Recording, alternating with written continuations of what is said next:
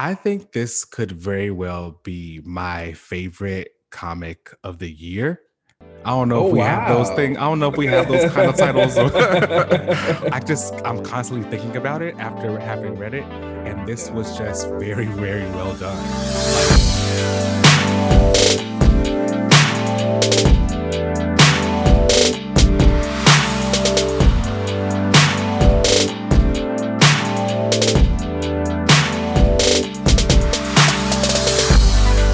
All right. Welcome back to another relaunch, everybody. My name is LZ. I am Keenan.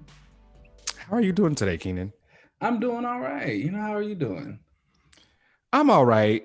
I'm I approaching already like where 30. this is going. I'm approaching 30, That's not too bad. No, I'm excited for it. I feel like, this is like where life is at a sweet spot. Yeah. you know? I hit that milestone a couple months ago, back in Yeah. June. Yeah. It was actually no, my birthday weekend was not that well. It was the weekend, the height of social justice. So there were like tons of protests at the White Oh, House. yeah. We Yeah. were like very heavy into quarantine, so nothing was open. Actually, that's a lie. It was nice. Like I couldn't do anything, but my friends made it a very small, intimate gathering. It was like 7 of us, and that was fine. Those are great Actually, too. I think that I'm was a going to end up great doing 30th. something. Yeah. That was Small really parties good. are I'm fun. lying. Yeah, I'm lying. The world might have been crap, but the birthday was actually good. Well, all right, let's get Uh, into it. The first comic up this week is Shang-Chi #3. Now, are you still reading this? I am, and I really like this issue. Really? You I did didn't? not. Oh No. no. So Yeah, it's losing me.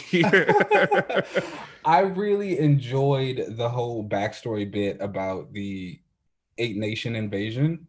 Okay. And then like the 5 weapon houses and Zhang and how he kind of like broke them up and put them in different spots.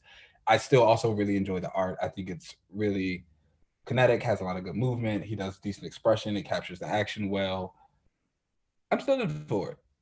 And this is being written by Gene Yang and art by I think it's Dyke Ryan. I think Ryan or something. I'm not sure. Yes, Sorry if I I think it's mispronounced right. that. I don't know. This one for me, I appreciated the backstory, kind of like what you said with the the 8 Nation invasion and kind of that kind of stuff. But some of the pacing for this kind of felt off for me, and some of the like reveals felt off. Like I didn't know that all of the hands were all related.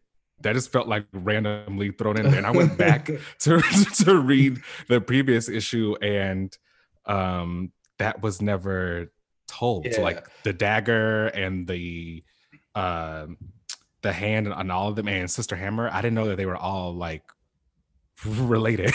that felt random.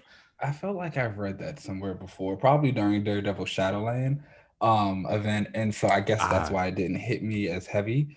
I will say that I do feel like this felt like a very middle of the road issue. It's the third one. I think this is 5 issues altogether. It's kind of like reaching the top of the hill before it all goes down and we get to the crazy stuff. So I can see where the pacing kind of shifts and that could take you out of it a little bit. All in all, though, I think I still enjoyed it for the most part. I'm still really enjoying the interactions between Shang-Chi and his family. And again, like I said, that backs, I'm a sucker for like world building. So it was all for me. Yeah. I'm going to stick with it for sure because it's only 5 issues. And I don't know. Some of this is giving me like, this is going to be in the MCU. Yeah, absolutely. That's what I feel like a lot of these little mini series are about right now. It's very much saying, again, we need some MCU energy. We actually need some meaty stories to give some of these lower tiered characters who we don't really specialize in often outside of a team setting. Yeah. And it feels like this is giving him a lot of very cinematic kind of scenes that they can kind of pull from for the show, or at least kind of say that, hey, look, this did actually happen in the comics. Very much so. Which I'm totally okay with. That's fine. You need those stories every now and again. You need a little fluff, a little popcorn. Give them something to cheer at. Yeah. Speaking of, up next is Falcon and Winter Soldier #5. I have not read any of this mini series, so tell me about it. I kind of wish I had not read any of this miniseries. I honestly didn't enjoy Ooh, it. yikes. Which sucks because Falcon is one of my favorite characters. I like Winter Soldier. The whole Cap crew is actually pretty awesome, but Falcon is like my guy. One, yeah. And so I was really excited when this came out. Again, this is another one, and I've said it before. It feels very MCU synergy. The show was supposed to be out right now. This is something that was going to tie in and kind of let you see these guys. It's weird though, because you can tell the writer Derek Landy is getting very heavy into the MCU Bucky Sam. Okay. And MCU Bucky Sam is very different from comic Bucky Sam. Okay. So they're a little bit sillier than I'd kind of like them. The villain is a kid who idolizes Captain America. I actually thought that was a pretty fun twist because he's like this unbeatable fighting force and he kicks their ass a couple of times. Of course, they end up beating him because they are the heroes. They save the day. I don't know. I never really cared. Sounds like Syndrome from The Incredibles. A little bit. Yeah, that's exactly it. I just never really cared for the way Landy did Sam and Bucky's voices, and I felt like that took me out. I will say that the artist, Federico Vicentini, that's how you say his name. He was amazing. His art reminds me a lot of Matteo Scalera. I don't know if you ever seen okay, yeah. Yeah, it's giving me a lot of Scalera vibes. A little bit of Humberto Ramos in there. I know that he's a controversial artist for a lot of people. Yeah. You either love him or you don't. I don't. I do not. So it's like I feel like he channels a little bit of both of them in his art, which is really nice because I think it's a peculiar style that when it is done right, it's done very well. And I think he does it very well. His action scenes are great. Again, he's another one that's very kinetic in the movement. I enjoyed the book for his art alone. But not for the story. So not don't really pick it up for that. No, yeah, not really the story. Well, I like Winter Soldier. I think Falcon's all right. I'll probably maybe check this out on Unlimited to see if I can really get into want it. To get some like good modern Falcon stories. Of course, I would say his entire run of Cap is quality stuff that you should pick up. Ed Brubaker did a run on Captain America that has Sam in it pretty heavily. That's really, really good stuff. It's actually probably like one of my favorite Cap runs of all time. Oh, wow. Okay. Yeah, most definitely. But I'd start with those. Okay. I should check those out. Ed Brubaker is pretty good, so I'll get into that. I miss him. He hates superhero comics, though. He's never coming back. He probably burnt out. I get it. Speaking of, some historical superhero comics, up next is The History of the DC Universe #1. Ooh, this was good. I think this could very well be my favorite comic of the year. I don't know if we have those things. I don't know if we have those kind of titles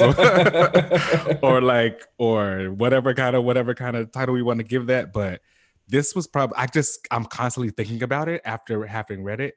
And this was just very, very well done. Like, to experience the DC universe through the eyes of Black Lightning and through like the eyes of a Black man was awesome. Like it was really dope to see. And I loved the fact that John Ridley, who wrote this, didn't shy away from the kind of character Black Lightning is. Like it was very he was really outspoken. Like also, yes, he wasn't this very like kind of hokey or kind of cliche caricature of a Black man. He had his own ideas and his own thoughts, and he was very outspoken about that. He was not shy about his religion and believing in God, and even his own values, which were both his pro and his cons of his character, which I thought were a really, really cool way to show the way that Jefferson Pierce is. He wants you to be great, but kind of also arrogantly so. and kind of forces his idea of what greatness should be on those around him, specifically other Black men. Yeah, agreed. And this was a very dense read too, and it was a good type of dense. I really love what they're doing for Black Lightning in DC Comics in general. They really feel like they are building him up to a legitimate top tier character, like one of kind of the faces of their franchise a little bit, faces of their company. And I feel like it's been happening slowly but surely for a while now. I'm really interested to see what Tony Isabella actually thinks of it when he eventually gets it. I know he's had a lot of turbulent issues with DC when it comes to the character of Black Lightning. He created him, and then he had a lot of problems with their editorial during the times when he was writing. He was fired. He felt like he was pushed out, and so he gave a lot of pushback to when and where Black Lightning could be used. Yeah. And like even would go for some legal action every now and again. But I did see on his Twitter that he said this is probably the first Black Lightning story that he's been excited for that he has not written. Oh wow, that is extremely impressive because like he don't like nobody writing Black Lightning. Okay.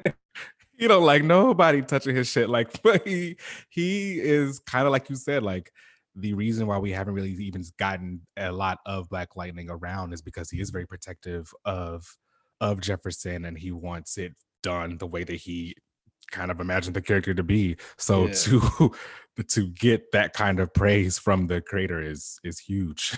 Maybe we can finally start getting him around more often now. Okay. But this was great, and it really also just makes me excited for everything that John Ridley is possibly going to be doing at DC.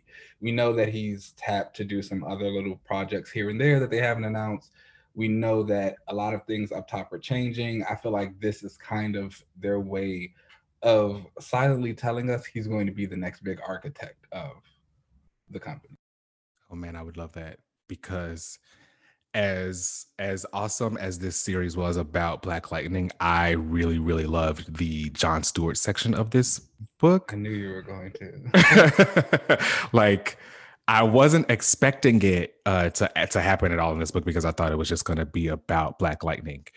But to witness the way that Black Lightning saw Green Lantern as this, like, as he was dragging him in the beginning, like every 5 seconds he got the chance, it was just like he is a sucker, like, you know, he is, if you want some token Black hero, go get Green Lantern. Call John Stewart. It was like every chance he got, any chance he got to just, you know, take a tug at John's wig, he did. And reading it, I was like, no, hold on. You're doing too much on my homeboy. Now hold on. Because this is very like one-sided. I kept thinking, like, that's not how that went down. Or, you know, he kind of told the story of John came to the school and he wanted to let everyone see that there could be a Black superhero, and told everyone to be, you know, be the best you can be. And Jefferson saw that as, look at him trying to be this like pompous hero. He doesn't even want to touch the ground. He's floating. So mad. Irritated. And later in this, when you see them have a one-on-one after John Stewart wanted to commit suicide, which happened after he couldn't save this planet from exploding. He like fell into this whole dark time in his life and wanted to commit suicide, but couldn't because the ring kind of kept him alive. And the two of them kind of talked about it, and he realized that, you know, maybe we do have the same kind of story. Maybe we should be kind of helping each other. And John said, no, everybody's story is different. I'm just out here trying to make it. And I felt like that was really eye-opening for Jefferson. Like, oh shit, we're all just doing the same thing. We're all just doing the same thing. There is no one way of trying to be Black. And he was like, you know, I'd never realized that John had the burden of always being the first Black, insert whatever kind of title here, because he's the first Black DC superhero. Exactly. And it's very interesting, especially when you compare his meetings with John to his meetings with Vixen in the book. You know, it's like, when he meets up with Vixen, she's telling him, you know, hey, I want to be this superhero. I want to do all this stuff. And he's kind of like, no, that's not what we do. And then we find out, you know, she has her first go at a superhero and she's amazing at it. She teams up with Superman and like she becomes super popular. And Jefferson kind of looks at that with almost a little bit of resentment, not necessarily even for her, but just for himself, because he's like, am I pushing myself out there the way that I should be in doing these things? Because again, you got people like Jon Stewart, who's kind of like, he's the token black guy. You got Vixen now. She's popped up and she's making it. I think Cyborg comes up later on into it. You know, he's like, they're out here, they're doing it, and they're doing it on their own terms. How should I be doing this? Yeah, I thought that all of that was really, really well done. His interactions with I don't know. I just really appreciated the way his whole interaction with John, it felt very real. And I wish that there was a lot more of this coming out of DC where we're getting these very like real feelings and real kind of emotions attached to these characters. Yeah, which I feel like is something that we have not gotten for a long time with a lot of their characters. Yeah, definitely. I don't know. I thought this was really, really well done. And I think this was like my favorite comic I think I read all year, for sure.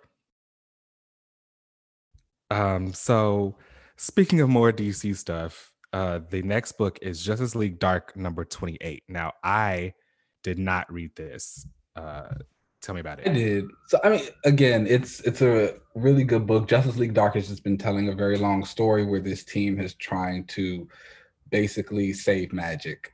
This issue is kind of the culmination of all that. They finally... Are they still trying to save magic?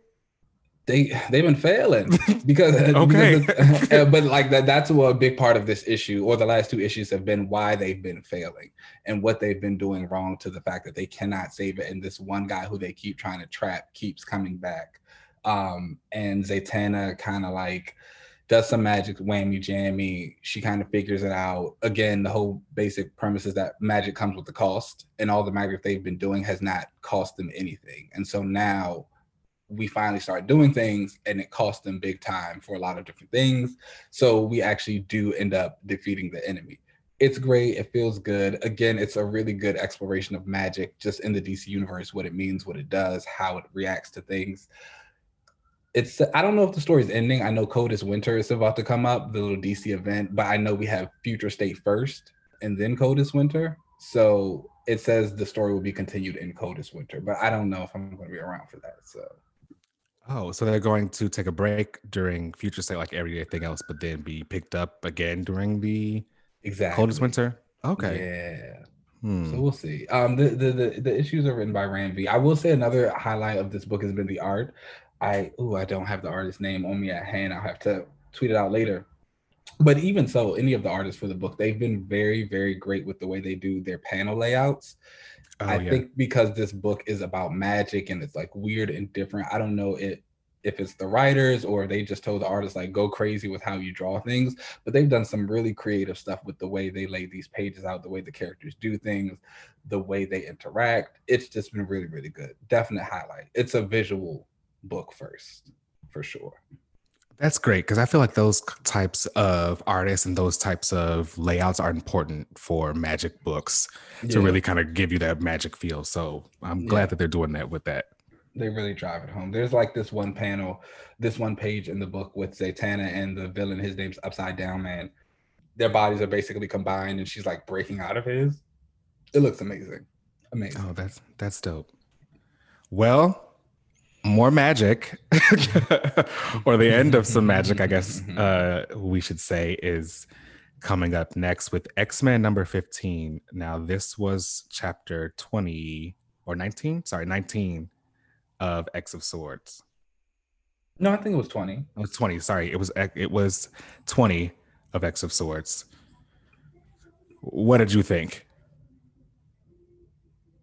This was good. I liked it too. X-Men number 15 really like brought me back into this and liking it again. Mostly because like I felt like there was a lot of fun last week and it was great, but I wanted to get more substance, I guess you could say. And so I'm actually, so before I even really like get into that, I'm gonna kind of talk about these books like as a whole, like together. There was what, X-Men, what number was that? 15? 15, yeah. Then Excalibur 15. 15, and then the Destruction special. Okay. So I will say that when I first read these issues, I did not really enjoy them. I was also in a bad mood, so that kind of hampered it too. But I went back that night and I like reread X of Swords as a whole.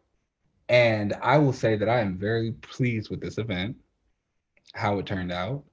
I do think there are a couple of things that could have been taken out or added in to drive a couple points home. So I think a big thing for me is the tournament, which were the previous 6 issues or so. I did not enjoy about half of that.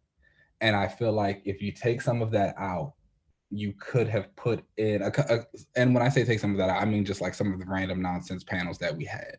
Again, I even think about when they were at the dinner and Magic and Gorgon were testing Iska. Like, they didn't need to do that twice. We didn't need to see half of those ridiculous battles. And I think if you would have put some more meat into the story about Jubilee and her random entrance in Excalibur,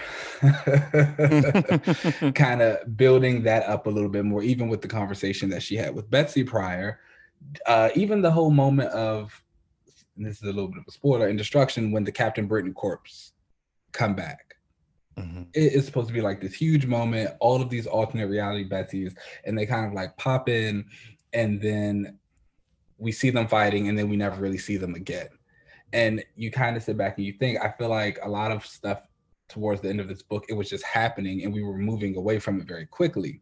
Whereas if we got rid of some of that other stuff, we could have built up on it and actually made it mean a little bit more. I think if you would have found a way to actually have Betsy come back after Saturnine put those pieces together and be the one leading the corpse into that battle, it would have had a little bit more weight onto it. Because it's like, why do I care about a bunch of random Betsy Braddocks, even if it is the Captain? I didn't. Yeah, you know what I'm saying? But if you kind of have Betsy actually coming in and leading that, this is a moment where you're like, oh, okay, like, oh, she's back, she's alive, she's leading this charge. It's kind of a moment for her. It actually means a little bit something more. And then again, you kind of can have her reunite with whoever on the battle. You can even have her actually have her full fight with Iska, you know, because we didn't get that whole thing. I know you really wanted that. I will say that fight between Apocalypse and Annihilation was amazing. Yeah, that was dope. And I thought that the X-Men issue was great. Kind of like I said, it really gave me more like hype for the event. You know, you kind of open up with Cyclops and Jean coming to the council and giving them the whole, hey, we need to go there and we need to go and save everybody because we got this distress call from Cable. Things aren't going well over there. We need to go. Now, I like Kid Cable. I like him. I think he's adorable. He's adorable. I like him more better than older Cable. That's for sure. I'll give you that, but I also don't like older Cable. So it's like, okay. But no, I do think the council moment was actually really well done. Yeah. And, you know, them kind of deciding on whether or not they think they should go and who should be going over there, because council members can't really go, because if they die over there, then you lose your ability to come back because you won't come back like correctly. So Shaw was clearly trying to push for this to go a certain way because he probably knows that Jean is never going to vote for whatever he brings up there. Of course. So of course he probably pushed for her to be pushed off of the council, and she's not going to. Her idealism will never let her not go out and save everyone and go and sacrifice herself. However, I don't really like that. I feel like Cyclops was getting a lot of praise for going against the council, even though she was right there and also doing it. This is a man's world. Yeah, I don't like that.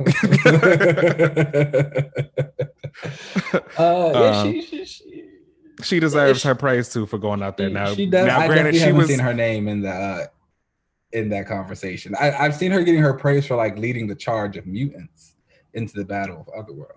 Right, that was great. She was also there, like standing up to the council, and y'all got to give the girl her props. Okay, she lost her spot. She gave it up, voluntarily gave it up to go out and save everybody. So I feel like give Jean her props. How do you feel about that? You know, I go back and forth. I'm cool with her giving up her spot. I didn't necessarily like the last reaction of them walking away, and Cyclops was like, you know, are you ready to go? And she was like, I'm always just waiting on you, because I feel like she's always waiting on his ass.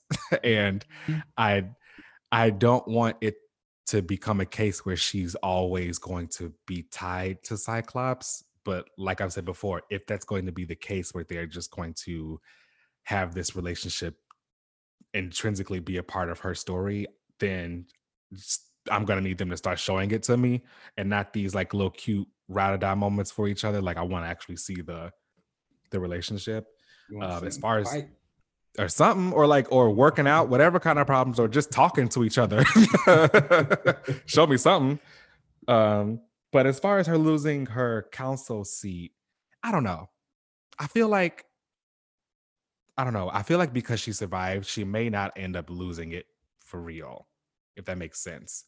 I know that they voted against it, and whoever goes there has to lose their spot, but they could easily say that, you know, hey, we got to revote, and you know, Jean didn't die on the other side, so she gets to keep her spot or something like that. So I don't know.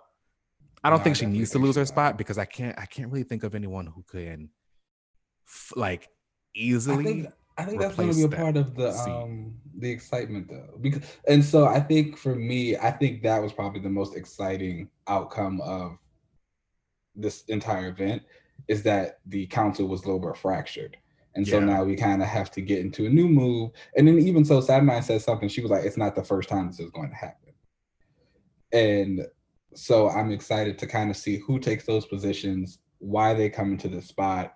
I've seen a lot of names thrown into the hat of speculation. Some exciting things I've seen, you know. Somebody said Toad at one point in time. I thought that was really interesting. You know, Toad deserves. Sure. Toad deserves. He's been there since the beginning. But you said you liked X-Men, so I'm assuming you didn't like Excalibur. No, I did not. So the next chapter was Excalibur number 15, and I was like, what? While I was reading it, I was just like, what is this? I don't know. It wasn't hitting me the way that I think that the other books were, and it could just be because I'm just not as into Otherworld and and all those kind of shenanigans that they do over there. So maybe that's why it didn't really hit. I also don't have a crazy history with those books. Like I don't know too much about what happened in them like previously, and I feel like some of the reveals in here would have hit me harder had I been reading Excalibur for a really long time, or like known about it in the past. I thought it was cool that Saturnyne was putting together those pieces. I wasn't sure what the puzzle was going to be at first, but when it revealed to be a Betsy as Captain Britain, I thought that was really cool, that it was like Captain Britain is going, like, she's here. Like, yeah, and that's what I'm saying. Like, I felt like that would have been such a good moment. You know, as soon as she like put that puzzle together, I don't know, it's magic. Had her like lift up out of it or something like that. That's what I was expecting. Actually. Yeah, you know, it's just no, we're still on the search. Which I guess every event needs some fallout. We'll get to the root of it, find out what's going on there. This was another one. Again, I feel like if we would have cut some parts out of previous issues, we could have given a little bit more room to breathe on some of the things that happened in this issue, and it just would have flowed a little bit better. But the art was really great. Oh, the art was fantastic. I mean, and speaking of very great art, X of Swords Destruction with Pepe Larrazón art was beautiful. Yeah, that was hot. They need to go ahead and like get him on an X book like permanently. They're gonna try and poach him. They're gonna try and take him to the greater Marvel universe. Yeah, I know. They're gonna like put him on Daredevil or something like that. Yeah, they probably. Ooh, that's kind of a good idea. I kind of like that idea, actually. I'm into that. So X of Swords Destruction is the final chapter of X of Swords. It's This is where the they big have to like battle. stick the landing, and it's the big battle. And Apocalypse And didn't die, which is great. he did not. I had a feeling he was gonna retire though. I You had a feeling did. he was gonna get with her, and they were just gonna kind of retire him off. Either I kind of was under the impression that Genesis was gonna take his spot at the council, I remember you or saying that. that they were going to just have the two of them retire off and Mhm. be done with it. Because I feel like there's not too much else you can do with Apocalypse. You know what I mean? Yeah, Like this was his story. This was his complete yeah, story. Like this this was was a great his, moment for him. It was like you've told it, put him on the shelf and let him rest for a bit. We can pick him back up in a couple of years. yeah, agreed. Which is great. I mean, it gave him so much like history. It was very additive to the X-Men and the whole mutant like history. This era, and it might be early to call, but this era is feeling very like Claremont like. Ooh, okay. And what I mean by that is like it feels like there's a long narrative that there's going to be told here, and everything is additive, because I remember seeing interviews that Claremont gave during his run on X-Men where he was told that he couldn't use all the Avengers characters. Like he was told that he couldn't use, Thor and all those kind of characters and they're like and stuff. So he had to create a lot of his own stuff. That's where we get the Phoenix Force and the Brood and like all this kind of stuff. So I feel like that's kind of what this is feeling like, instead of just doing a bunch of rehashes of stuff, we're getting new stories and everything New is villains. being like, new villains, new characters to bring over. Everything is feeling very like additive to. I agree with that. And I think that's kind of what I feel like I read I listened to a Hickman interview once before, and that's what he was saying. When they first kind of pitched Dawn of X and Hoxpox and all that to people, and they were trying to get people to send stuff back for their books, he said they got so many pitches that were just people basically trying to tell the fall of Krakoa and trying to break it. And he was like, that's not what we're doing here. He's like, we are trying to make a story first. He's like, if we break it, we can break it later. He's like, but we just got it. He's like, let's put some stuff out there. Let's build this new world. Let's actually make it last for a little bit. So I completely agree with that. And I do agree that I feel like a lot of these things are going to stick. The stuff that they've done with Otherworld, that's probably going to stick around for a while. I mean, Magik, hello, she summoned the entire sword. First of all, can we talk about how useless Magik was this entire battle? Useless? What? She summoned the entire sword. Ship I'm sorry. At the end of all the aliens and all the X-Men in. So I'm sorry. She's a bus. She was transporting everybody. She had no type of strategy to offer for the battle. Literally, when the summoners came, you control an entire hellscape of demons. You didn't want to bring some of them to help us fight? Why would she waste energy summoning all those demons just to lose? Why would she do anything? Why would she do anything? It was a losing fight. She literally just stands there and waits for everyone to say, hey, Magik, we need you to transport some stuff. She needs to lose her job. She's not a good captain. You a hater. That's all it is. She's not a good captain at all. Hating. It is time for her to give it up. And then Gorgon's dead too. I think Scott might lose his position as Captain Commander. We're doing a clean sweep. All right. I think Gorgon is probably gonna get replaced. I don't know what they're gonna do with his. Because he died in Otherworld. Yeah, he died in Otherworld. So he's come back as like a new thing. Whatever. Yeah. So yeah, he probably won't keep that captain spot. Magik needs to be fired. I think Magik's fine. She's fine where she's at. I think Cyclops might lose his spot as a captain because of choosing to fight in the Battle of Otherworld. Again, they were letting him know like this isn't what we can do anymore, and he's just like, no, this is always what I'm going to do. How did you feel about that? About his whole "there will always be X-Men" kind of moment. I liked it. Yeah, I liked it. It was nice. Yeah, I did too. Think it was kind of I liked what they talked about, that the council obviously can't. They would like to be on his side, but they can't be on his side because they have a nation to look after. It's not just like 2 or 3 people anymore. Yeah, it's like we got to think about the greater whole, and he's like, well, that's what the X-Men are for. We got the little stuff, Yeah. which is really good. I really did enjoy that moment. But I think because of that, he's kind of made that clear that they're going to be like, okay, you're not fit to really like look over the nation, which is great. Basically, I'm saying all of this to say that I hope Bishop is getting promoted. Yes. Well, Bishop needs to get all the promotion and attention because where Uh, has he been? He needs it. remember when I thought they were going to do something with him? Same. Man, That was good why I was on times. Marauders. Good times, good times. But no, I would like to see Bishop get promoted to Captain Commander or whatever. And then I think it would be interesting to see who any potential new captains might be. Because that would be, that's two good things. We got some new council positions and some new captain positions open. I'm ready. You know what? If I can't get her on leading an Acolytes team, let's go ahead and put Polaris as a captain. She's on X Factor.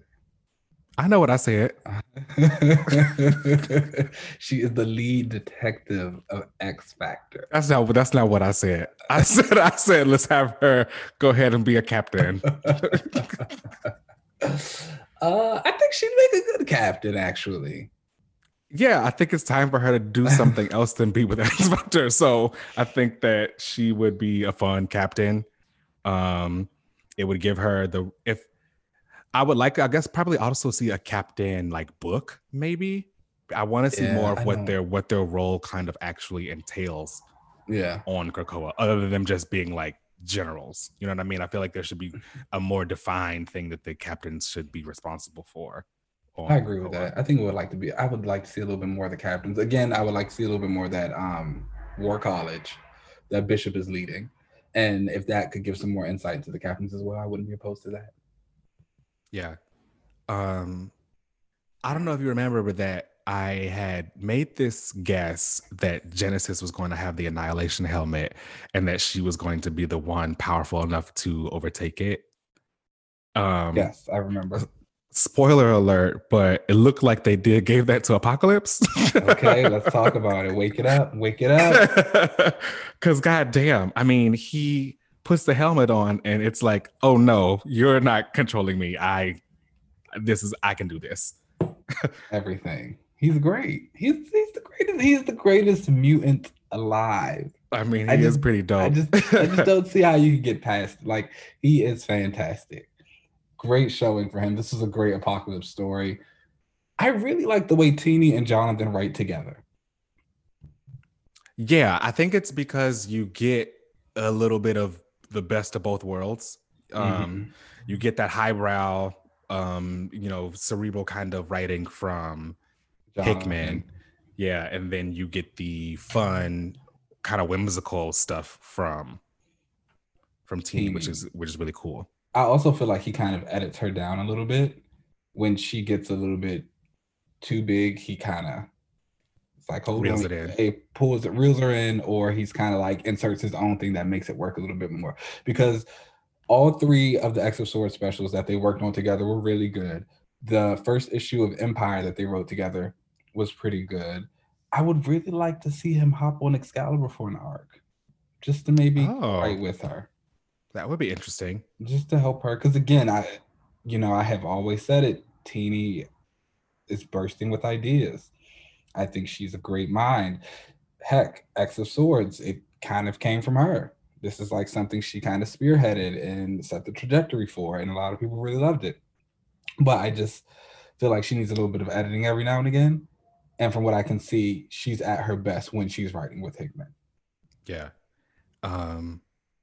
I thought it was cool, the whole culmination of all of this being the surrender of Amenth, basically being a part of what Saturnine wanted to happen, was really cool. And the way that the surrender ended up happening was dope to me. Yeah. I think for a first event for the X books, this was fun. I think a lot of people may have wanted Powers and to see their faves kind of go into this big battle and fight each other with swords and powers and stuff like that, because it's been so long since we've actually gotten that. I won't lie, I definitely wanted to see some swords clash. For sure. I wanted some battles. I still say that the first half of this event is so ridiculously strong. The whole sword questing part, loved it, absolutely adored it. The stasis issue, still really liked it. Again, I feel like it gets a little shaky once we get to the actual tournament itself. I feel like a lot of that could have been cut in half. But I feel like by the end, we got back to where we needed to be. We landed. It was a little wobbly, but we landed. I think it definitely stuck the landing for me. I enjoyed it. Overall, I would probably give this event like a 7 out of 10. Okay, I can agree with that. I can agree with that. Definitely much better than a lot of things we've gotten the last few years. Woo, that is for sure. Like, absolutely better. I think in terms, like you said, for the first big X event of the new era, pass the test. Definitely. I think now going forward, now that we've kind of done the magic stuff, I do want to see more Krakoa and more mutant kind of stuff. But it looks like that's what's coming with the whole announcement of Reign of X coming up next. It looks like we're getting back into more of the mutant stuff and what's going on with them. I saw Arcade in there. I saw a little bit of Shadow King. So Arcade and Shadow King are like, they are two of my favorite villains. I used to say Apocalypse was one, but he's no longer a villain, so it's like, that's great. Right. I mean, Shadow King might not be if somebody turns like Shadow King into a good guy, I don't I don't know how they could do that one. Like, he's there though. I know that they work as some magic. But Shadow King and Arcade are two of my favorite not even just X villains, like just villains in general. If they're in a book, I'm gonna read it. Yeah, Arcade's a lot of fun. I can't wait to see what they kind of do with him on Krakoa. I bet he's got something to do with taking mutants for resurrection and stuff. I can't wait to find out. I wonder. So they've been saying Simon Spurrier might be writing an X book because he actually tweeted out the Reign of X link as well. So, oh wow. Yeah, he might be coming onto the fold. And if he's the one writing Arcade, yes, because I love his stuff. Yeah. I mean, we've been seeing Arcade in that Black Widow book, so I wonder if there's going to do some... Come on, Arcade line-wide event. Arcade's there. No needs to move over. Arcade has arrived. All right. So, yeah, that was the last book on the list. Let's take a break, and then we'll come back. Ooh.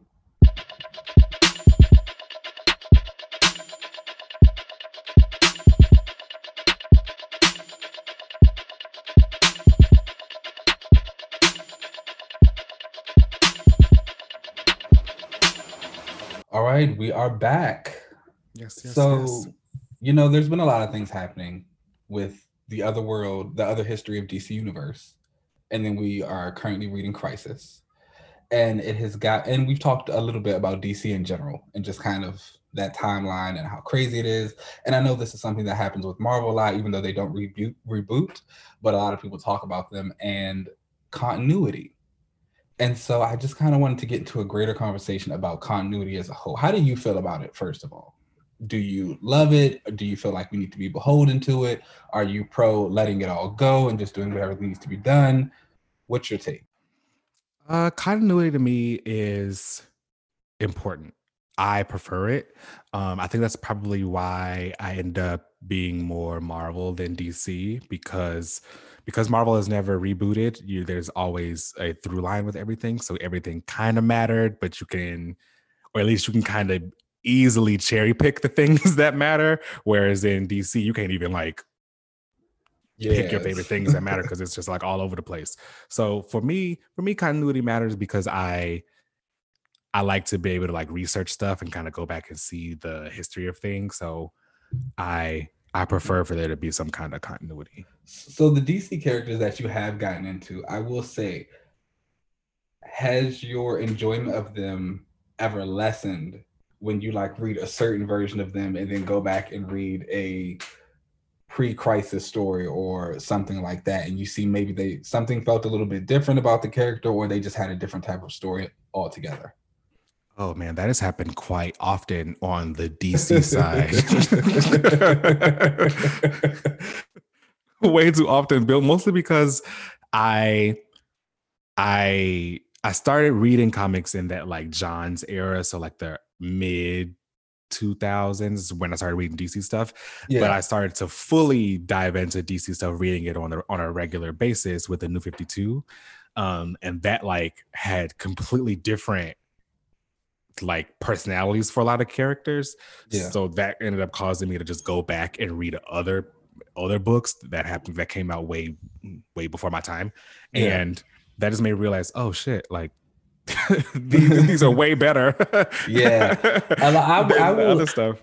I'll say a lot of the pre-crisis DC stuff, man, that is some quality content right there. Like the way that they did their characters, kind of built them up, really got into the heads, got their voices right. It was just a lot of good stuff. Of course, there have been some times post-crisis where it's worked, but again, DC's just had more misses than wins on that front. Yeah.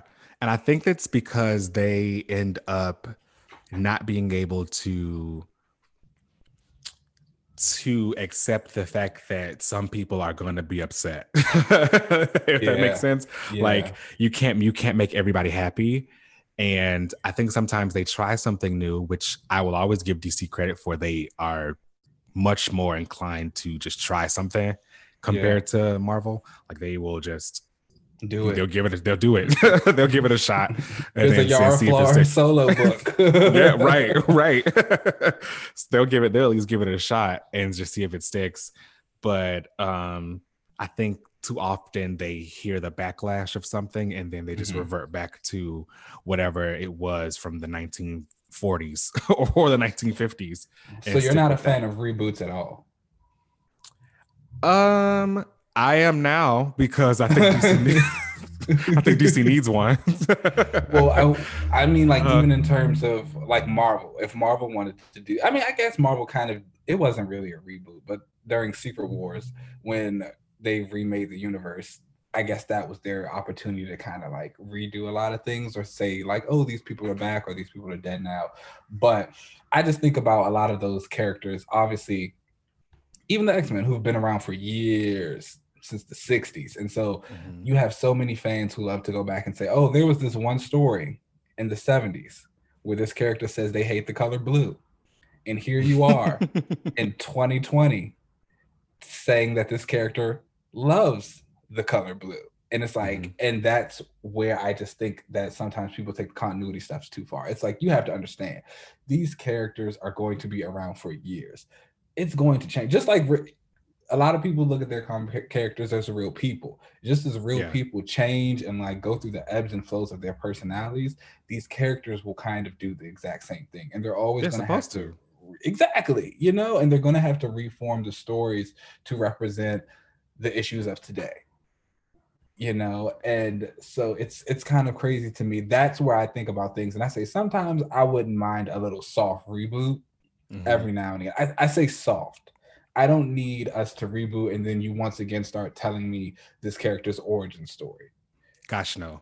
I don't think there's anybody alive who doesn't know the origin story of Superman or Wonder Woman or Spider-Man or any of them. Like we don't have to retell this anymore. Never need to see Uncle Ben die again. Never need to see Batman's parents get shot again. Don't need to see an asteroid flying from a destroyed planet. It's just like, we got it. But I am a fan of kind of rebooting them to streamline those arcs, especially those characters that have been around. That's one thing I will say that I've kind of appreciated from some of DC's crisis events. When they do go back and get to these characters, it's like Aquaman, I would say, was a very good example of that. Even during the New 52, when they kept rebooting stuff, his story pretty much remained unchanged. And they were able to work in so many different things to say, like, yes, all these things did happen. And like, if it wasn't super great, they could kind of wash that away and be like, okay, that didn't happen, which was good. Like the whole Colin Bunn run. Yeah, I feel like I agree with you with like soft reboots instead of like a hard reset on something. Because I do think that sometimes some characters can end up being pigeonholed by very small things that may have happened in their past, and if they don't reboot it, they're kind of stuck with it. I mean, kind of your example of the color, liking the color blue or whatever was was minute, but there are a lot of times where I do see that where where something will happen and fans will kind of hold on to, oh well, back in this book a long ass time ago, that's And not it's how like the you didn't case even was. read the book when it came out. You just read it like 2 years ago. It's not that important. Exactly. And Like we know I we were think not things. reading this comic book in the 60s. I do not care. Yeah, I also think that there are some things that were just that and they were throwaways. And because Yeah. there wasn't ever a reboot or anything, that then they ended up being like concrete canon. But I don't think that Mhm. should always be the case. I think that some moments of a character and their history should have an asterisk next to it where it's like, this was literally just something that was a part of the story. Like, it's not that, it ain't Mhm. that deep. Like, don't worry about it. Like, don't worry about it. Um, instead of leaving that up to fans to do.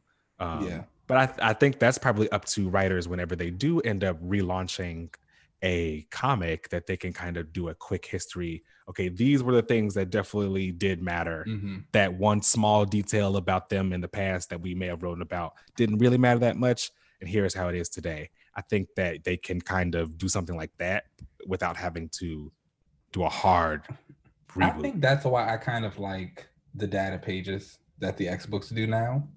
And I know Hickman's done them in some of his other books in different types of ways, but I just love how it's like a little extra dossier of information. And I think that is the perfect opportunity to kind of give those quick little notes about certain characters or any type of way that you could fit that in. Like just throw a data page in there. It's like, oh, okay, yeah, this, and that happened. We forgetting about this, but all these things still matter. And it's just like, okay, yeah. And then again, it's like additive to the actual issue. Yeah, I hope that DC kind of scoops that idea up. I know that like obviously they'll probably catch flack for it because people will say that that's where they got it from, but Yeah. I think that the data pages just add extra information that I think are very crucial to the story and for the character's Of the data development. pages. And a data page done well is like it really does make all the difference. Yeah. So I don't know. I think continuity matters for me. I feel like DC really does need to do a whole like hard reboot, but for them I don't think that they need to do a reboot in the sense of the New 52 where they tried to make sense of everything, or where they tried to say, we're starting over completely from scratch, and but everybody's younger and everybody's only been 5 years within their They careers. love Like, making everybody younger, and I just don't understand why. It's like they're clearly old. Like Batman yes. is clearly old. Exactly. And I don't think that we need to do a whole young Batman thing, or we've done that already. I Yeah. think that I think that again they need to be okay with the fact that not everyone's going to like it, but Mhm. you can stick with it. So I think that they should probably just do a whole reboot. We don't need a rehash of their origins. Like, we already know these characters, Mhm. say, and just completely start fresh Yeah. and go from there. Have another crisis event or something, so that way you can mash whatever kind of characters you want from whatever kind of Mhm. universes together, and then just start from there and go forward. I love that. Now, speaking of crisis, actually, we're going to get into that, and this will actually continue some of our conversation as well. So let's take a little break, and then once we get back, we'll get into that reread of Crisis on Infinite Earths. Let's do it.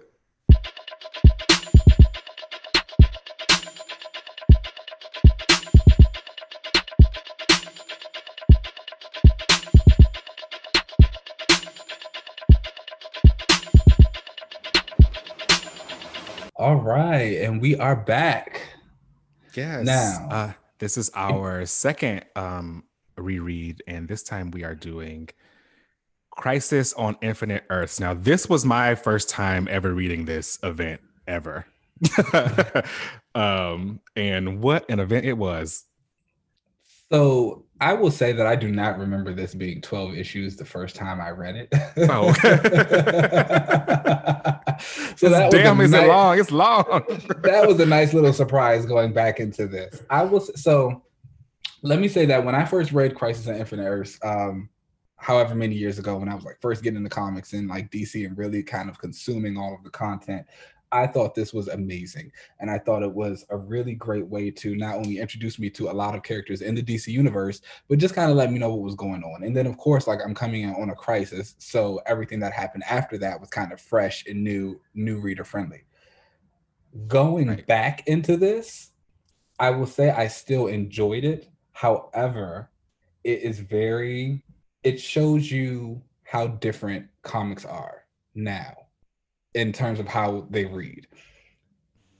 Crisis on Infinite Earths is very dense. There's a lot of words. It came out in 1985. They definitely were doing things differently than we are today. There's a lot of words, there's a lot of talking, and the problem, and of course that's never necessarily a bad thing, but the thing is the way the comic characters talk, it's a lot of explaining what they're doing as opposed to just doing it. So there's this one scene, I think, who was it, Cole or Harbinger? She like shoots something at Firestorm, and he's like, "Oh, my subatomic molecular powers will turn this ice into flowers," and it like shows this happening, and he's also telling us. And so it's just a lot of that. And so while George Perez's art is beautiful and he does amazing panels and he gives you like these like huge layouts, double spreads, 10 panel pages, there's just so many word bubbles over top of it that you kind of lose sight of the art.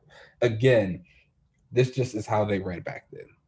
Any of the Marv Wolfman stuff, even on the new Teen Titans, you're going to get into some very similar stuff where comics were just wordy because, again, everyone had to explain everything. So I thought that was really interesting to see how comics have evolved in that way and just how the writing has gotten a bit tighter, or it should be. It's funny that you say that because when I was younger, reading comics, those types of word bubbles and that kind of over explanation is how I ended up getting into science. So I remember answering so many like questions about science because of the way that they would describe Magneto's powers and the electromagnetic spectrum and all that kind of stuff. And I remember someone was like, "Well, how do you know that?" And it was I said, because I read this comic book and they explained. they told me how this works. So I think that's really interesting that like the kids back then probably getting all this like information about stuff that they probably had no idea about.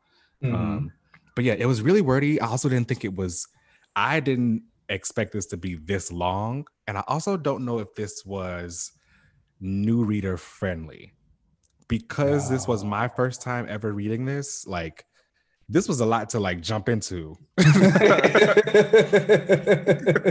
I'm not gonna lie. I was like, wait, who is that? And then I had to stop and like Google something and be like, wait, what can she do? Oh, wait, what the fuck? What?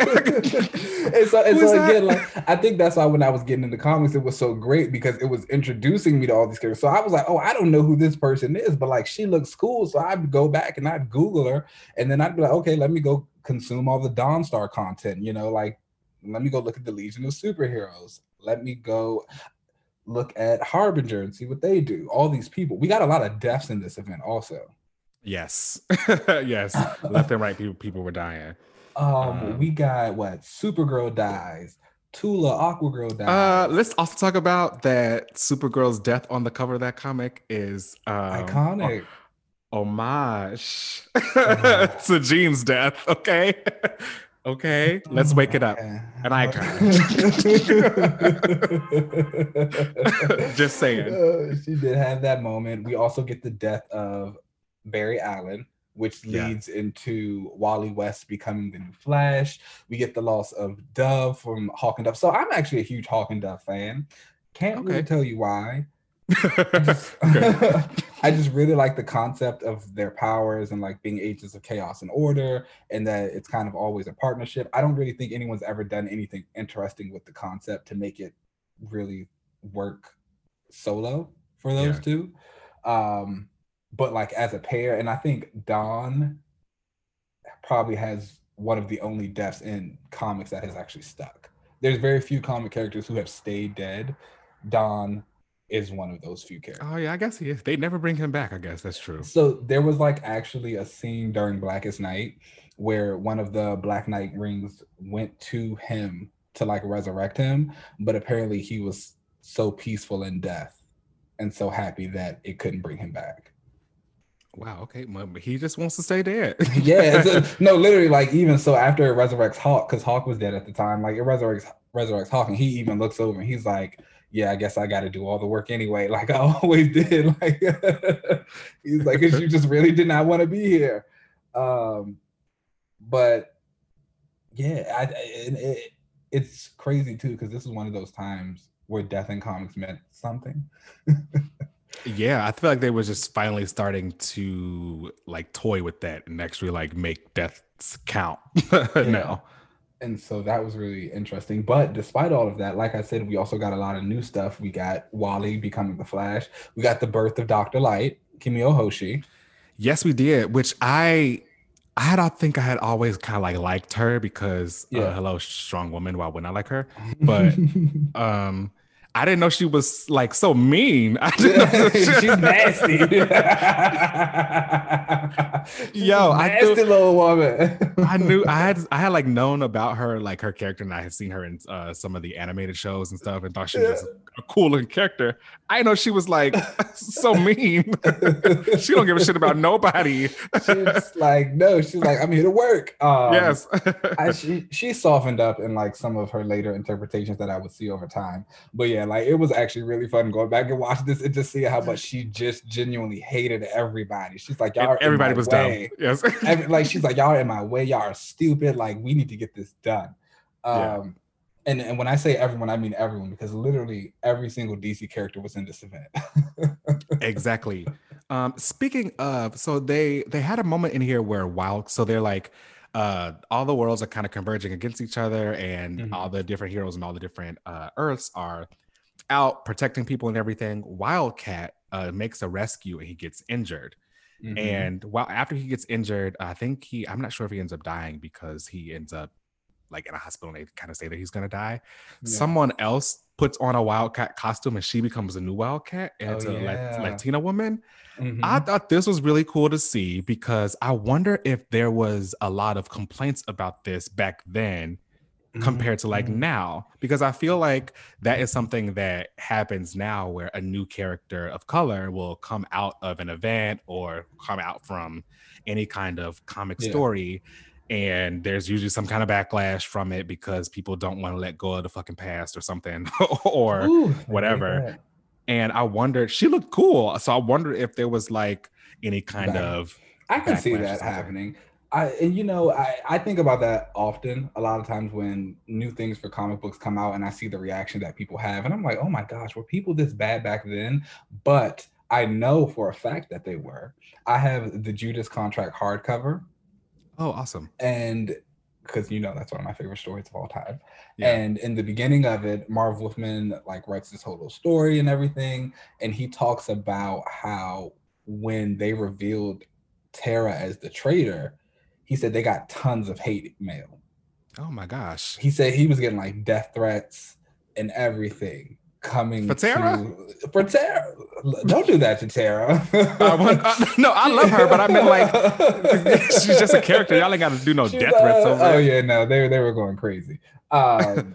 But that's one of the things he talks about in the book. He's like, people were like writing in like, how dare you make her evil, and how could you do this, and I hate you. Even though if you go back and read the original story, it was very clear from the beginning that Tara was an evil character. Like it's one of the very first things that you find out about her is that like she is a double agent.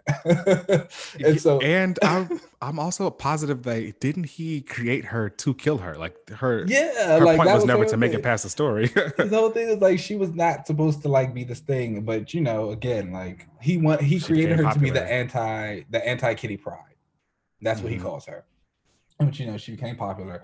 But that's one of the things where he talks about. He's like, we just got tons of hate mail and all these things. So I think about that, like when these characters debuted back then, or like when Kyle Rayner or even John Stewart or somebody came in and replaced somebody else, it was just like people were probably going crazy with their mail, sending 2 or 3 letters.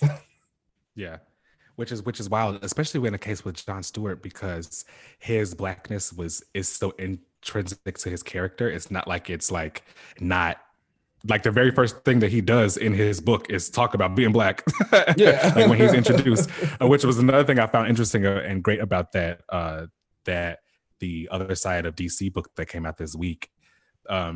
because from Black Lightning's point of view, he wasn't doing anything at all, like to be black. But from Green Lantern, the very first issue when he gets the Green Lantern suit, he says, "I'm not wearing a mask because people need to see that I'm black." Exactly. Great and guy. I thought that was great characters. I thought that was really cool that, like, from the outside looking in, of course he like looks like he's not doing enough or whatever, but on John's side he's like, no, I am doing stuff. So and I'm glad we finally got that moment with them, because you don't get too many of them in the actual comics, like especially during the times where they existed together. And it's shocking to me because I will say that back then, that is one thing that I think DC was immaculate at in terms of making sure that their universe felt connected. Yeah. Again, like during this event, just about every single DC character is there. You have so many different characters that are working together, and it's very different from Marvel, where you tend to get a lot of the big two. It's either the Avengers and the X-Men, and it's a lot of those same kind of characters, whereas DC, it's like, no, again, because you have all these little families, it's a lot easier to get them together. You see Starfire fighting with Steel. Like, when are you ever going to see them together again?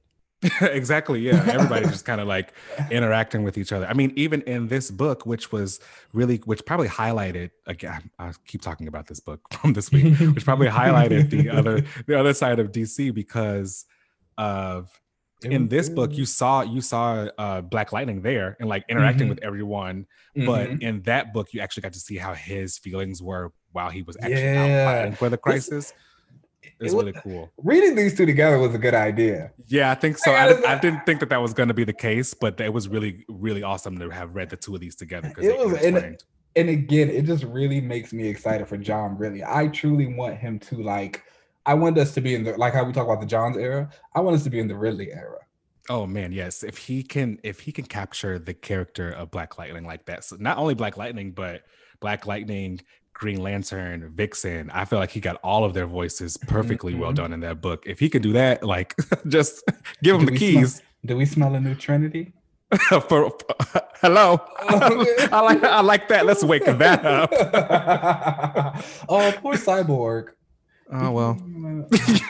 But you know what? Okay, now I'm going back to the other history. There was this like one page in the other history where it had Black Lightning, John Stewart, Cyborg, Katana, and Vixen like all on the page because they were the minority heroes at the time. And I was like, that could have been a team right there. Like, that's right. I was into that. Yeah. And I loved when he was like, hey, there are more of us, but he meant us as in like minorities who were like around also big. Really great. I'd buy that book. Okay. Supergirl's death. Probably one of my favorite deaths in comics. It was a moment. So like this is my first time ever reading this. So like I knew that she died, but I didn't know how she died. I also didn't know she was that damn powerful. Like, she was knocking them out. Okay. She was like, you're not killing this man on my watch. I didn't know she was that powerful. Like, she was giving Antimatter that work. And I wasn't expecting her to die that way. I didn't know how she was going to die. So it was a pretty sad a death for her and for Superman to kind of witness too. Yeah. Because again, I think it just goes back to just who they are as characters. You know, Superman is truth, justice, the American way, hope, everlasting, and Supergirl is kind of the second embodiment of that. But I think it really put it on a pedestal that she was like, no matter what, like, Superman is that person. He is the one that everybody's looked up to first. Like, we have to make sure he's a martyr. We have to make sure that we save him. And kind of her taking that on and just saving him was really great. It was a really great moment for her. And, you know, Supergirl's kind of a character. She's had a little bit of a tumultuous history herself, just in terms of things she's gone through. She was a Red Lantern. The iterations. She was a Red Lantern. There was also Linda Danvers, the Supergirl with the flame wings and the flame eyes for a short period of time, which I was kind of into. I'm not gonna lie. It didn't really make a lot of sense, but I don't know. It was something about like the little skirt with the thigh-high boots and then these like flame wings. I was just really like into the look. I was into it. It's the look. I was like, this is hot. Like, this is hot. You gotta have it. So I do feel kind of bad that despite her having this really great moment going out, everything that comes afterwards gets a little messy, which again is, I guess, a DC staple. Yeah, I mean they kind of stuck the landing with this one for me. There were quite a few deaths in it that I wondered how they played out. I noticed that this had a lot of editor's notes in it, which I feel like we need to bring those back. I love editor's notes. Yeah, I feel like we need to bring those back because there was a moment in this where Blue Devil was out fighting and stuff, and then he got like teleported off into something else, and then at the bottom it said like, keep following this out in Blue Devil number 18 or something like that. And I feel like we don't get a lot of that anymore, where the tie-ins are connected through like the main story, but the actual action and things that happen are in the main story, and they end up directing people to go and read the tie-in in the other book. I feel like nowadays it's just the book just kind of ties in, and that's if you don't know, you don't know. You don't know, right? Exactly. But I think that this was cool that the actual tie-in action happened in the main book, and then you can go and see what happens in the side book. I thought that was pretty cool. But I feel like we just don't do as much anymore. That's something else where I think DC shine. These little crossover events where they brought everybody in. Even like I think of when I read Blackest Night, there were tons of books for Blackest Night, and I surely wasn't reading all of them. But I do recall there were little parts here and there that was like, if you want to follow Wonder Woman and Star Sapphire, go read these Star Sapphire. I mean, go read these Wonder Woman books. If you want to see John as an Indigo Lantern, go read this Green Lantern book and stuff like that. So it was something that they've really excelled at. When they get it right, they get it right. They really do.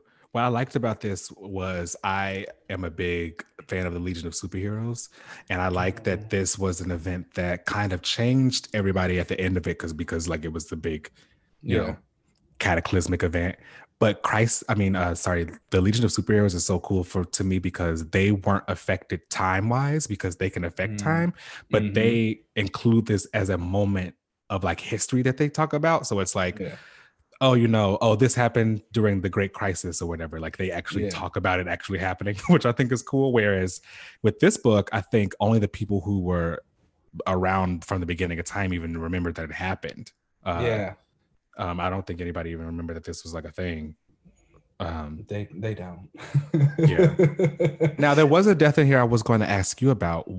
While they are trying to save all the worlds and everything is kind of going crazy, the villains break out, and of course they of course want to take over and do their own thing. And there was the death of Tula. Now I know that you are a big Aquaman fan and like the big Aquaverse. So did this end up hitting like in the Aqua books like that? So it did. I still don't really get why. This is a safe space, yes. Yes. I don't really care about Tula at all. I think she is like so uninteresting. Okay. And there have been so many Aqua girls that are more interesting. I think Tula survives because of nostalgia.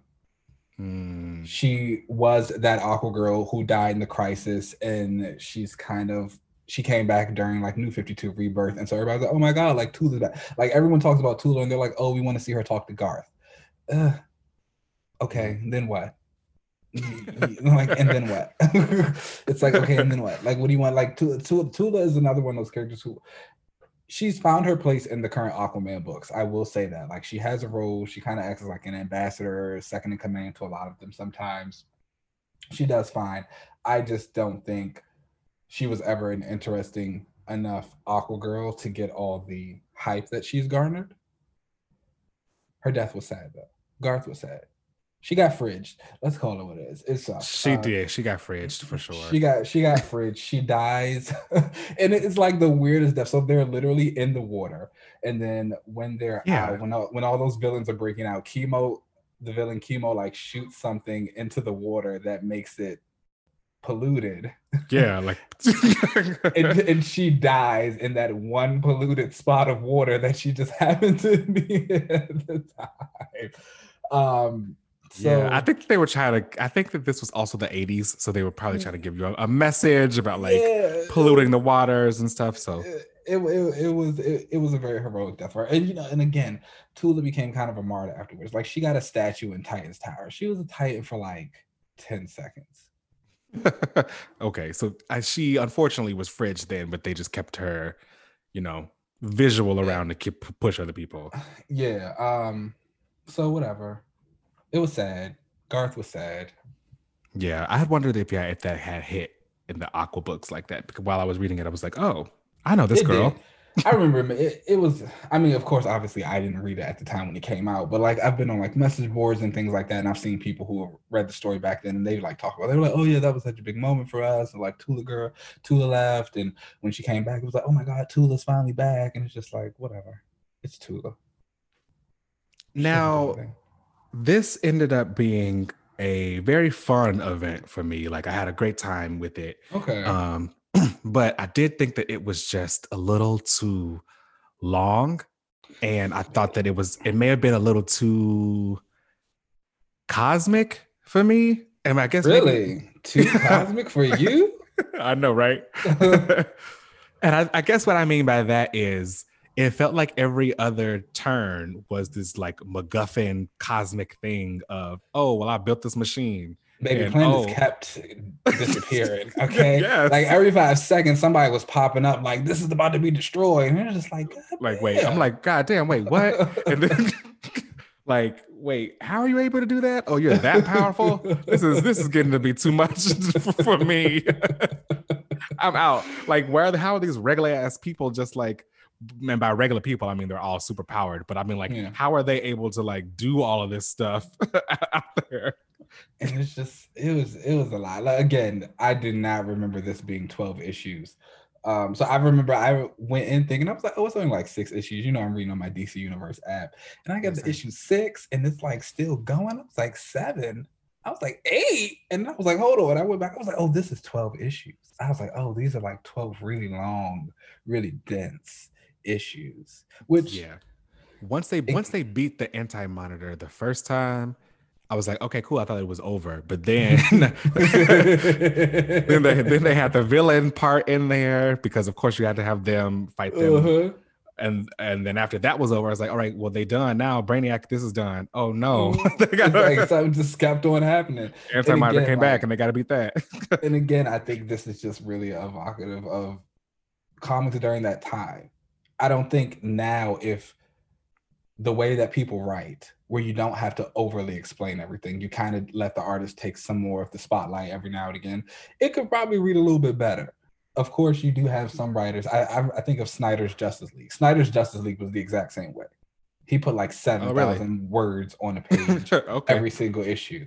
And it was to the point where it was just like, this is unnecessary. Again, this is not how we read any longer. Comics have changed, artists have gotten stronger.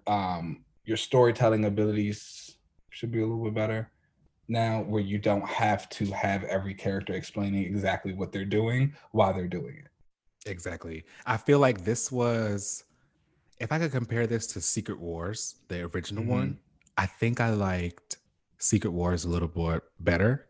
Okay. I think that's because there was a little bit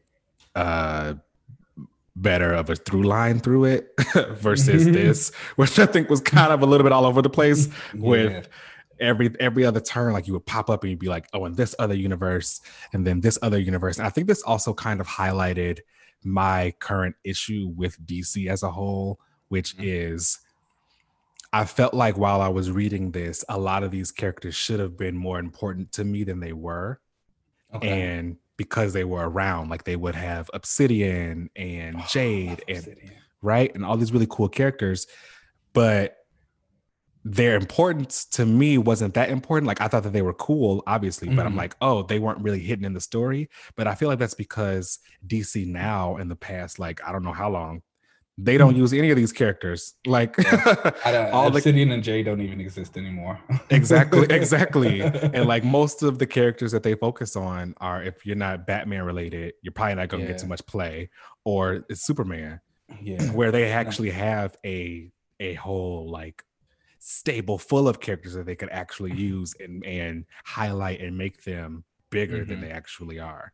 Again, and that's the problem with just like continuity in these reboots, why I don't think we need super hard reboots every time. Like, you could give us a nice little soft reboot, and then we still would have Obsidian and well, I think Obsidian still exists. It's just like a different Earth version of him, and it's not. I don't like that. Yeah. I don't like that. I feel like they could easily just like crash it all together and do like a crisis, like a crisis. To me, isn't a hard reboot. Because you don't have to necessarily like completely wash everything away as much as it is do a reboot where you can cherry pick the characters that you want to have and go from there. I will say, reading this and watching the ascension of Wally West, DC really hates him now. Yeah. Yeah. It's almost like they blame him for this. It's like why, like this, like the death of Barry Allen and then Wally becoming Flash was a great character arc, and Wally as the Flash is probably most people's Flash. He's my Flash. Like, he is, and to know that Barry's back and just like the things they do to Wally now. No, they keep him away. It's just like what did he do? Nothing but exist. And and again, like I've said it before, I'm not really a huge Flash fan. It's mainly because like I'm not a super huge fan of speedsters. Yeah, me neither. They can do too much. And DC speedsters are like ridiculous. Like, I mean, even in this book, they made a point of saying, I think the Anti-Monitor or the Monitor said the Flash is the only like thing that can cross dimensions, and I was like, what? Why can you do that? Like, why can you do that? And so I've never really gotten too much into them, but again, like Wally is that, he was the one on the cartoon. He was a leaguer during times when I was reading comic books, and to see them just kind of toss him to the side, man, they hate that guy. It has to be because he's the Flash. It gotta be. Like, it's like they blame him for picking up the mantle. It's just like something is bad. And so I think it's because he represents that, probably him and Nightwing, they both represent that the old guard has to get old. Like, at some point, Kid Flash has to become Flash. He can't be Kid Flash forever. Yeah, that is true. And he became Flash, and then they took it away. And now I don't know what he is actually. Is he still Flash? And you know what? Things ain't been right since. So look at that. Oh, when you do clownery, the clown comes back to bite. And and again, like that's another thing. DC and their legacies, I think they've always done that really well. Even if these characters don't become their mentor, they still become something else, and they're able to grow and like change. And that's another thing that I kind of hate when they do these reboots, because we lose all of that.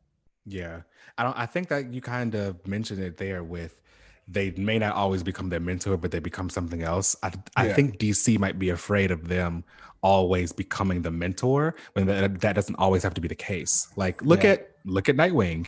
He didn't become Batman. He became Nightwing. You know what I'm saying? It doesn't always mark the end of that original character. They can become something else. And honestly, I think some of these mentor main characters, they do good to get away for a year or two and let somebody else take up the mantle. And I think that's one of the things that people in comics just have to remember.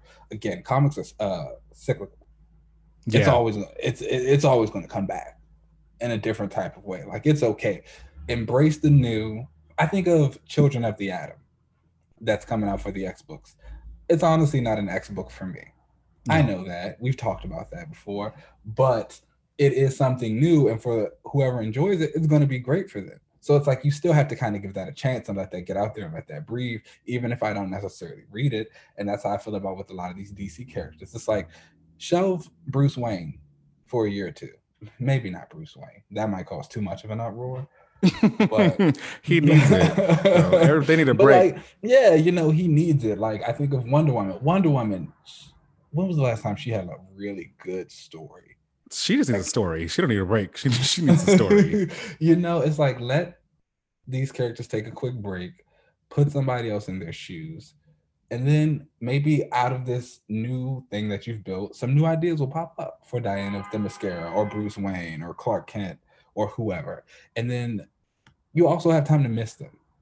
Exactly, which is why I think they should extend Future State and do something like this for a while and just take a long break and see what ends up happening. Future State's going to be interesting because I know we have it, but then I know we're going, like I said, I think to Endless Winter after those 2 months. I guess that's why with this Crisis event, I would like to probably see them do more events like this, because Crisis lasted for a whole year. Like they basically took a whole line-wide break and said, no, this event is going to happen all year. Whereas I feel like now the events are just for like a month or two, maybe. Very quick. Very quick. They try and make them weekly so like they can get them out the way. Which it would be interesting to see if they ever did like a year-long event for a comic today.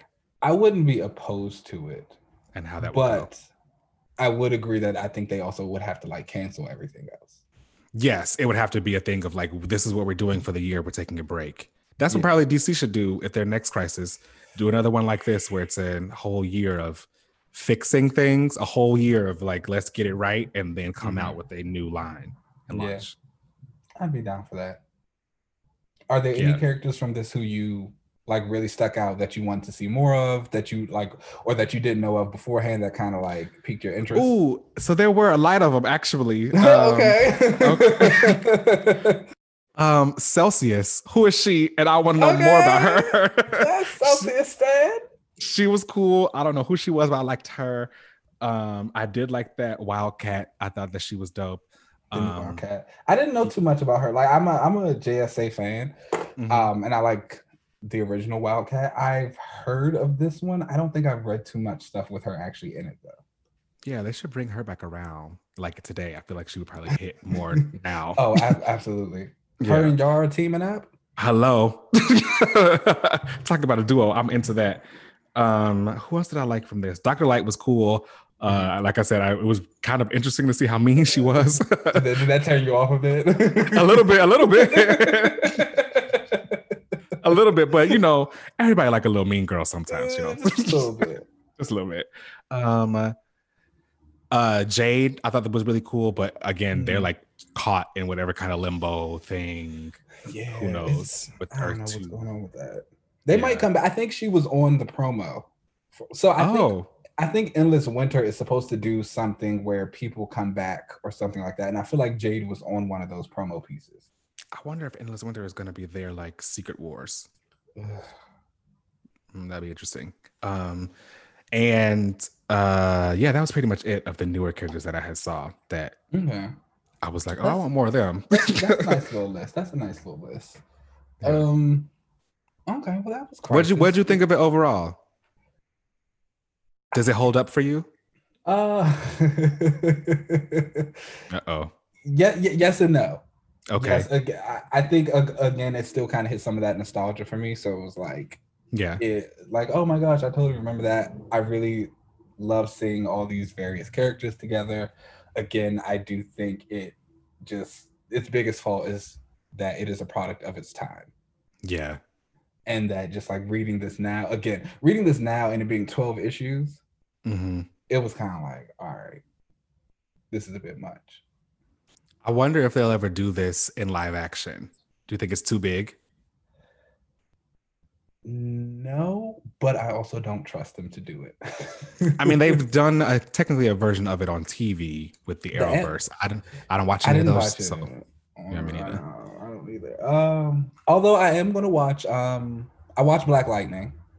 Right. Yeah. Occasionally. Yeah. And I watched the first season of Supergirl when it was on CBS. Yeah. Yeah. But they did it on that, and then there's also the animated adaptation of this.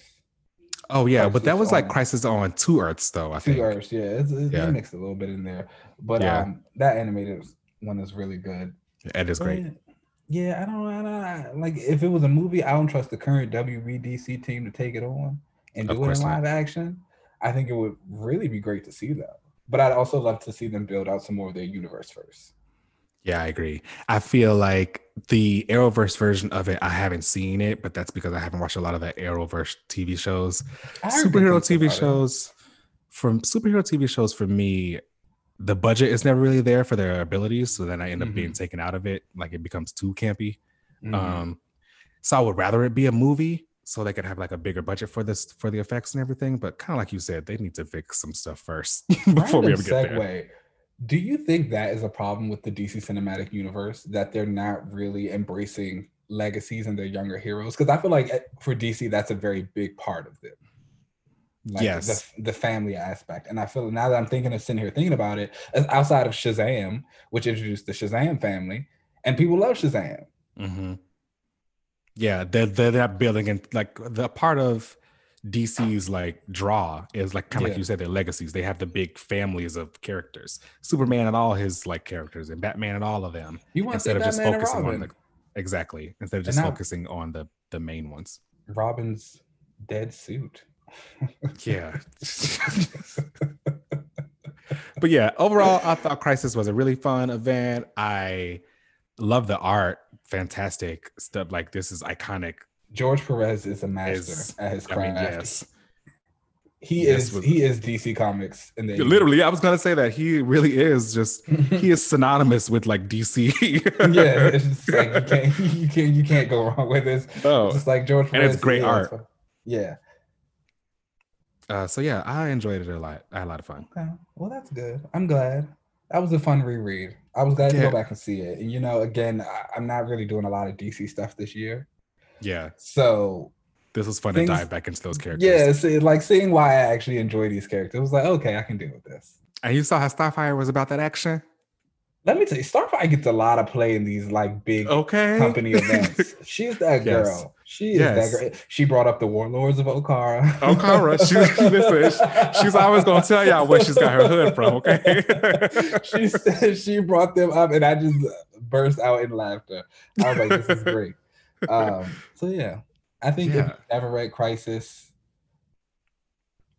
maybe read this. I would say check it out for sure. The 12 issues is longer than a lot of other events, so definitely you can pace yourself with it. It's a little bit of a dense read sometimes because it's from the 80s. Would you give this to someone who's not familiar with DC at all? No. And the only reason I say that because this was my first time reading this, and as someone who was reading this their first time, this was a lot. Like there were a lot of different like characters popping in and out and like their abilities and stuff. I feel like you would kind of have to know a little bit more about DC to really dive into this. And so no, this is not something where I would tell someone to start their DC stuff. If they knew a little bit more, yes. If they knew a little bit more about DC, then sure. But if they were like trying to jump into it, maybe not. But definitely pick up the other history of DC. Yeah, pick that up. That's a good jumping in point. Yeah. All right, guys. Thanks so much for listening. You can find us on Twitter at Another Relaunch. You can send us emails with questions, concerns, all that kind of stuff. We respond to it all at anotherrelaunch@gmail.com. You can find me on Twitter and other social media at UncannyLZ. Keenan, where can they find you? You can find me on Twitter at Keenan Lance with an underscore at the end. You can find me on Instagram at $1 Million Madman. Yes, I have not combined them yet. I'm down to the final two. I'm pretty sure by next week it's going to be ready. Okay. I promise. Okay. Fantastic. All right, guys. Thanks so much for listening, and we will catch you next week. See ya. Bye.